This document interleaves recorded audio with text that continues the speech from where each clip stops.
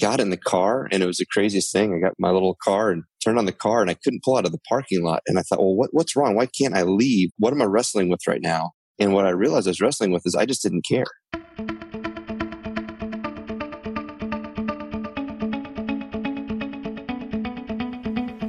I'm Brian Kramer. I believe that one of the most valuable gifts you can give yourself is making smaller shifts. It's the small shifts in our lives that can create epic outcomes. Your journey to be more deeply connected into the life you truly deserve starts right now.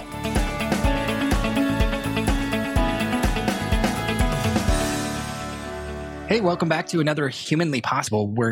I'm here with Matt Hoffman. Kind of cool that I get to sit here and talk to a friend of mine. Not just kind of cool, like really cool that I get to sit here and talk to a friend of mine. We went to high school together, and so he's now pastor, husband, father, and superintendent of St. Andrew's Lutheran Church and School, just outside of Chicago. I guess you would call it a suburb of Chicago. Yeah, it's neat. It's kind of a small town feel, like 35,000 people. Yet you can actually walk into Chicago proper in about 5 or 10 minutes from here. So it's pretty cool. Kind of two worlds meeting. Wow. Yeah. That's it's a little different than where we grew up from San Jose, California, right? Yeah, the big sprawl of San Jose, California, and man, I do miss California though. Come about January, February out here in Chicago, I think a lot about the good old days, brother. Well, anytime you're out here, we love having you. So I want to just kind of dive right in. You're doing, I mean, we've kept in touch over the years, and I've just been fascinated at how you've built your life and the things that you've contributed towards and how you serve others. And it's just, it's really impressive. And I'd love to just kind of share you with everyone and help people understand, especially right now with what everybody's going through, how people are holding through in all of this. And as a pastor, how are you seeing everybody come together? Yeah, it's been remarkable. This pandemic hit, and obviously your immediate concern is just for everybody's safety and everybody's doing okay. But then it's been a really interesting shift for us, because I think one of the things that makes our congregation work is that we get together a lot. We eat together a lot. We hang out a lot. And a lot of our communication is more informal. So you just, I know I'm going to see you. And so when I see you, I'm going to talk to you. It kind of feels like Mayberry in that way a little bit. And then when that's yanked out from underneath you, and rightly so, I mean, we're trying to make sure everybody's safe. I think we kind of scrambled to try to figure out how do we communicate with our church members, with our people in the school, and still make it feel authentic and still make it feel more like we're just kind of, passing each other in the hallway. And we haven't mastered that, but we're trying to make some progress that way. There's this what we're through now, this pandemic, and there's what you've just kind of dedicated your life to in helping people to just have a place to congregate and be able to be with a community, which is really, that's the piece that I get so inspired by, because I think we all need community as humans. We all need connection. And so I'd love to know, like, what inspired you to shift into being a pastor? Oh, that's an interesting question. I was actually studying business and communication in college, and I think the kind of the aha moment for me, I mean, there's a ton of them that you have, but one big moment where the light bulb kind of came on was I was interviewing for what was going to be a dream internship that was going to lead to a great job, and I had every indication that I was going to get this internship, and and my future is going to be laid out for me. And, I got in the car, and it was the craziest thing. I got my little car and turned on the car, and I couldn't pull out of the parking lot. And I thought, well, what's wrong? Why can't I leave? What am I wrestling with right now? And what I realized I was wrestling with is I just didn't care. I just didn't care that I was going to get this great job. I didn't care that it was going to be, a good step into the business world. And so I sat there in my car in Seattle, Washington, and just said, well, then what do I care about? You know? And I don't know. I think it's all the things that we've experienced together. I know you and I in high school were in the wrestling team together and played the band together. And if you think about those times for me, I don't think I remember a single score of a single wrestling match, but I can remember every person on that team and all this stupid nicknames we had for each other, and the pranks we'd pull on each other, and the way we'd laugh. And in band, I don't remember the name of a single song, but I remember laughing so hard I was crying because I was with people I cared about. And I think that's what kind of hit me in that parking lot. I was like, you know what? I think if I can help people get that, because not everybody gets that, that would be a good thing. Oh, that's so cool. I think you have always had that kind of nature around you to want to bring people together. There's also a religious side to it as well, and and I'm curious about that because I know your dad you're following in the footsteps of a pastor, and so while you had that in your family, it was there's a belief in religion, specifically in your religion, and I know you've traveled around the world and are doing when we're not locked down, and I'm curious throughout all of that as you're looking at the religious aspects, the community aspect, the connection aspect of just figuring out who you are. What kind of shifts have you seen over your career? Like what are some things that maybe were unexpected that throughout all of that kind of like tangled, I don't want to say messy hairball, but that tangled journey? Boy, I love that you use messy tangled hairball. I love that you use that phrase, because I think that's the thing I've become more comfortable with, is that if you're really dealing with the lives of real people, and also, taking a line from me, if you're gonna embrace your inner Fokker, as you would say, that's F-O-C-K-E-R. Yes, please don't make me lose my job here. But if you're going to open up your life to real community, and you're going to let people into have people let you into theirs, it is messy because people's lives are messy. There's an interesting book written by a guy named Dietrich Bonhoeffer, who was a Lutheran pastor in World War II. He actually was killed in a concentration camp because he had, as a Lutheran pastor, it's not everybody has this on their resume. He participated in a plot to kill Adolf Hitler, and it obviously, unfortunately didn't work. But he wrote a book because he's running this underground seminary, and he defined community as, and we think of community as we want it to be a utopia. Everything's great. And I think that's the image we oftentimes present on our social media accounts and things like that. Like, hey, everything's awesome and perfect. But he said, no, real community is me feeling comfortable enough with you to tell you that I'm struggling and I'm messed up. And for you to tell me I love you regardless of that. And when we do that, that's kind of how we show each other how God loves us. He loves us in spite of ourselves, not because we're so great, but in spite of how messed up we are. And so that's kind of I think that's the shift that I've experienced, is just being willing to embrace the messiness of it and kind of laugh at the messiness of, like, my staff teases me because they say my motto is ready, fire, aim. And that's kind of that's kind of how I do a lot of things. A lot of it's just kind of instinctual, but if there's a need, if someone's hurting, we don't have a plan. You just kind of go and show up and then see what happens. And I believe that's where God can work in that. In fact, you kind of get yourself out of the way. God can work if I don't have my set plan. He can do what he needs to do. We just So. Wow. So you've dealt with so many different people. You're in the people business. You're not just in the God business, and or maybe it's both. I guess. I think God's in the people business. So God's in the people business. yeah. I love it.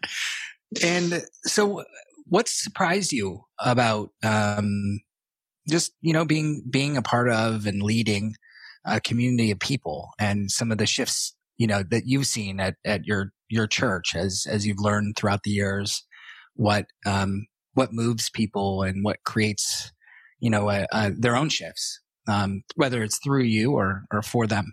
Right. I think the shifts I see are there's a whole bunch, obviously, but I think one of the things that strikes me lately, because we're being forced to communicate in different ways using different medium of communication, is how easy it is in any environment to get trapped up in transactional communication. And I think a lot of our devices lend us to that. Like, and like even my own wife, I could send her a really beautifully flowery, wonderful, a text message, but a lot of times it's like, hey, make sure you get milk at the store, or we're running low on toilet paper or whatever it is. In my mind, I've kind of delineated those two things as like, there's transformational communication, which is usually face to face or in a group setting or a class or something like that. And then there's transactional communication. And right now, I feel like not just because of COVID, but just because of everything, I feel like I need to find better ways to use what has traditionally been transactional communication to really communicate deep, heartfelt feelings, things that I'm passionate about. And I would say, like reading a lot of the stuff you put out, Brian, you're really good at that. Like that, you have a natural knack for that. For me, I'm good talking in front of a group of people, but I find the challenge to embrace the things that I kind of dismissed, almost like, oh, that's just for that kind of communication. That's just for when I need something or when somebody needs something from me. So I think that's been one of the challenges, to say, how can I really try to get what's in here and send it to you via an instant messenger, via text message, via email, whatever it might be. I like that. It's relational versus transactional. Exactly. Yeah. And it makes such a huge difference, because you can feel that other person when they're coming toward you, where their I don't know if we would say motive, but their where they're coming from makes a difference. Like you can almost like you're immediately either putting up a wall or opening up based upon that kind of thinking.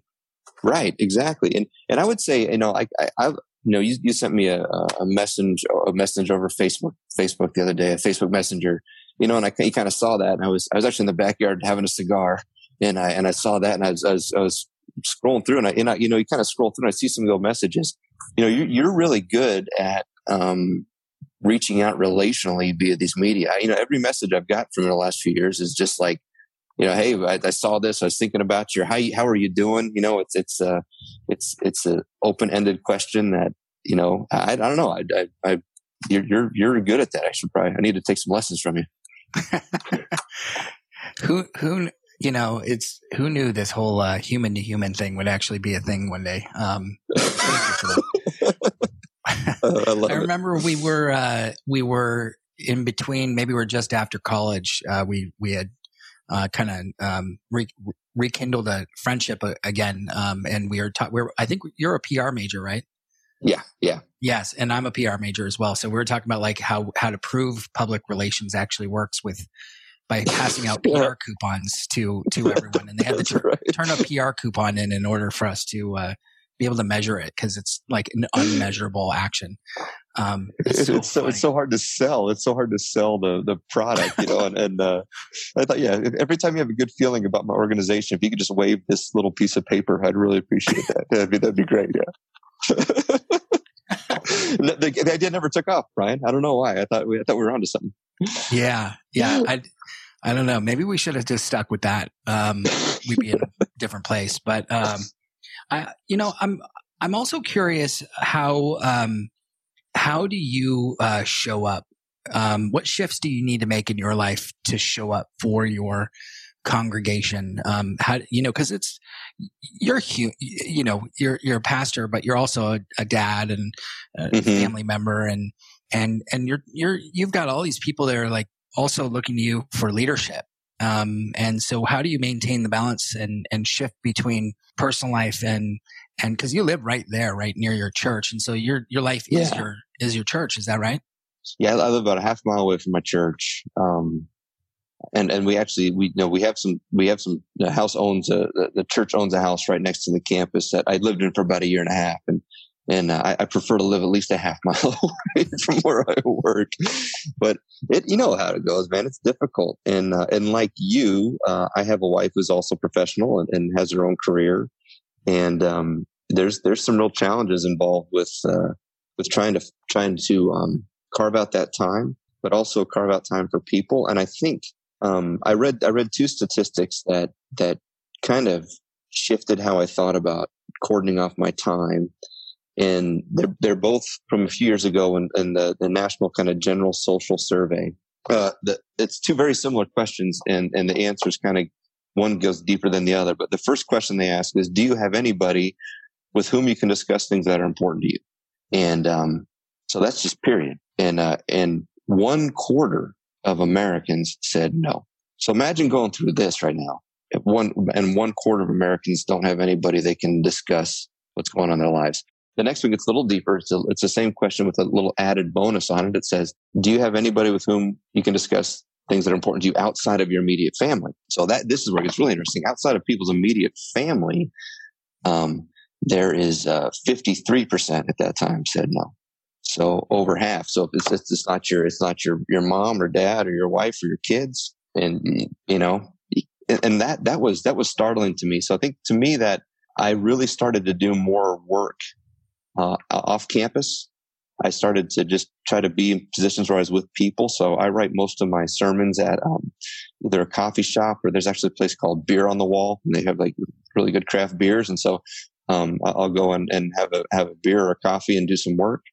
And just the relationships that get forged just by being at a place over and over again are super important.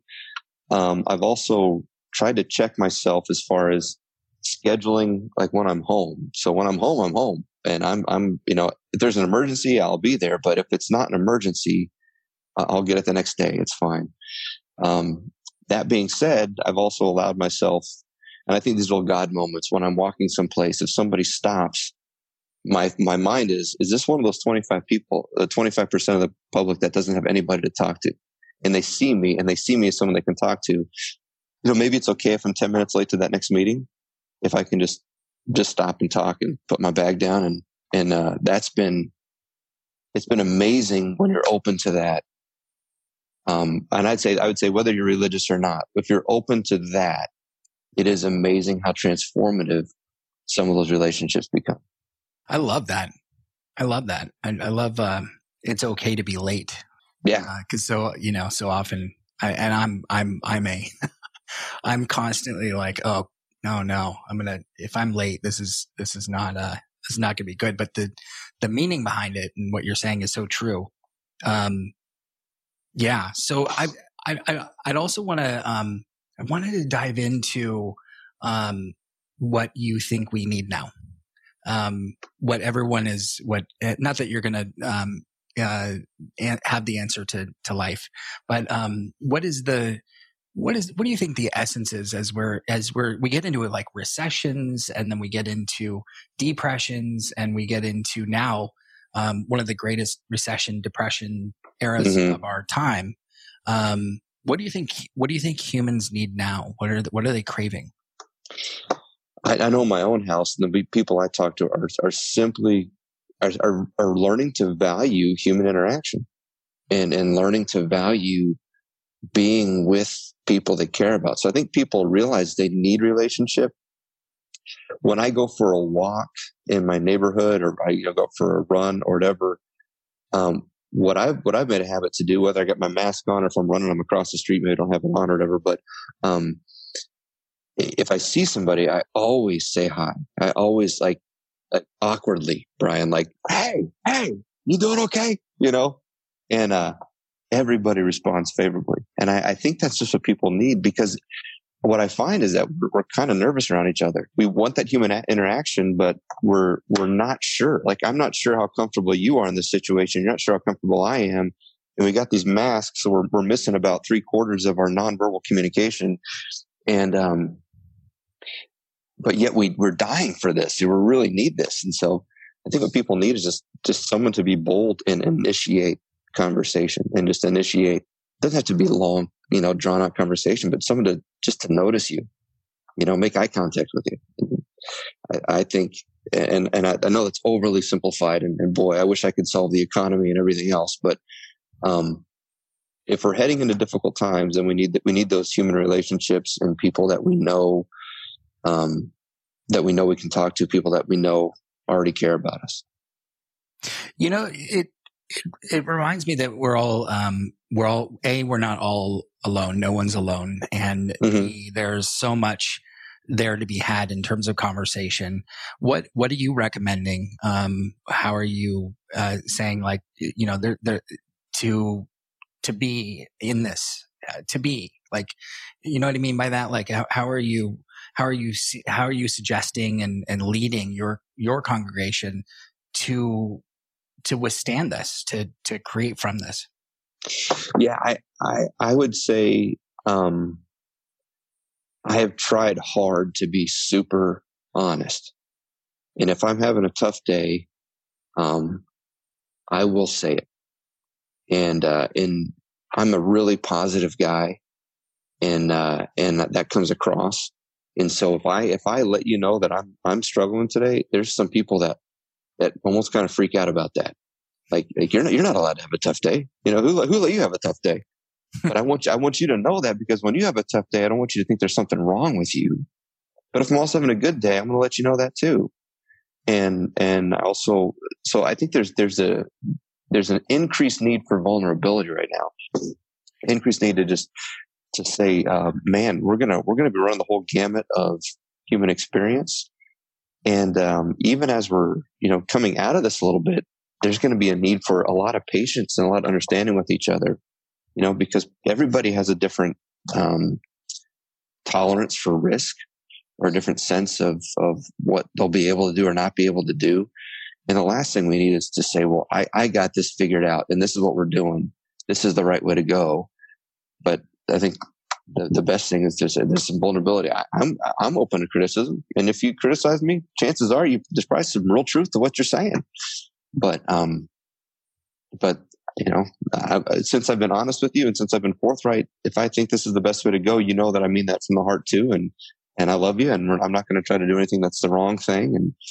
And so I think there's an increased need for vulnerability and understanding. And if I give you vulnerability and you give me back understanding, then we're on a whole different relationship level. If I give you vulnerability and you say, man, you're a moron. Well, okay. Well, there's that, If I don't give you vulnerability, you're never going to know if I'm being honest with you. So I think that's part of the leading through this time, is for the leaders to be human and to admit when we mess up, and admit when we're not sure. And those all things that are really difficult for leaders to do, at least hard for me to do. Wow. I'd say you just took us to church, but you're in a church. So, here we are. Yeah. For anyone listening, he's actually sitting in the auditorium of the church, and he's got the whole beautiful background, stained glass, all wooden ceilings. Really cool. Really cool. So Matt, thank you so much. And I talked to you all day. There's so many different awesome facets about what you do and what you bring to your life. And thanks for sharing your thoughts with everybody here. And we're looking forward to hearing and seeing more from you. Hey, brother, I really appreciate it. And it's just great to talk with you, and blessings to your family. And hope we'll talk again sometime soon. Oh, yeah. Thank you so much for joining us this week. If you loved this episode, please subscribe. We love having subscribers just like you. Download a few more episodes, and if you feel moved, we would so appreciate a review. I'd love to also hear your key takeaway. What impacted you from this episode? You can tweet me your answer and reach out on Twitter at Brian Kramer. That's Brian with a Y, Kramer with a K.